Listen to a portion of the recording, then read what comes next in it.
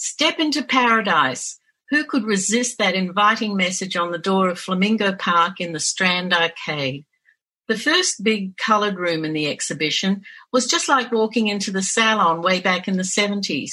It was such a delight to see visitors to the powerhouse gasp in delight, as so many did at the time, including me.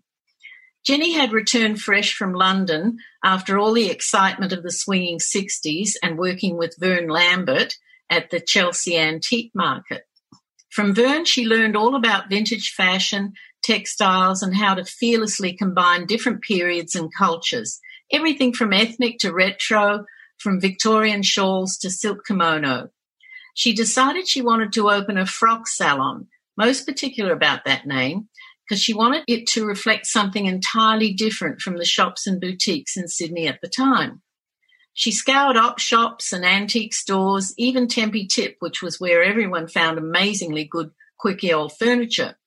When her friend, the hairdresser Lloyd Lomas, told her there was space available at reasonable rents in the Strand Arcade, which is where he had his salon, Jenny took one look and knew it was the place. It was on the first floor of the arcade, and Jenny was known to lean over the balustrade and call out "Cooey" to the shoppers down below to encourage them to come upstairs.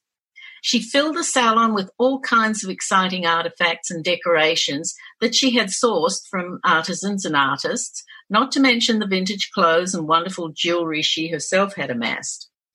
Then, in 1973, Jenny was introduced to Linda Jackson, who, though based in Melbourne, was exhibiting at a Sydney gallery a collection of her clothes she had made from retro fabrics from the 50s. The pair clicked, and it was like a meeting of creative soulmates.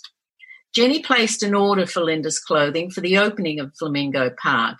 It arrived in time, each piece beautifully packed in eucalyptus green tissue paper. This care and attention to detail set the tone for what was to become an enduring partnership and friendship. Meanwhile, Michael Ramsden painted the space in that fabulous, vibrant peacock blue as shown in the exhibition. He hung a painting he had done for Jenny of pink flamingos, and he sourced plastic palm trees and pink concrete flamingos, all for the decor. This would be like nothing Sydney had seen before. The opening caused quite a stir from the very beginning, and both girls had a constant stream of creative ideas. A band of enthusiastic customers quickly developed. The girls designed and made clothing that they themselves liked. Whilst not unaware of fashion trends, they paid no real heed and followed their own ideas. They made many bespoke garments for a growing clientele who appreciated their artistry.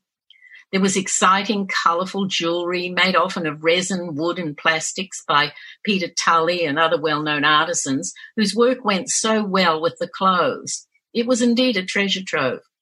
As their appeal spread from the arty clientele and hip young people to career women who wanted something that made a statement, they made more and more bespoke outfits. During this time, Jenny began her rejuvenation of knitting and the plain and often dreary image it had at the time. She found a talented knitter, Jan Ayres, who assembled a team and who translated Jenny's designs into patterns for the team.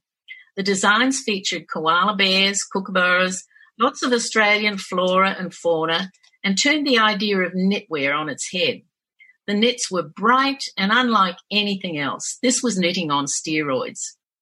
Flamingo Park became the mecca for visiting celebrities wanting iconic, colourful and original clothing and the accessories to go with it. Some even came straight from the airport, such was the salon's fame. For locals also, you never knew what exciting things you would discover as you stepped into paradise.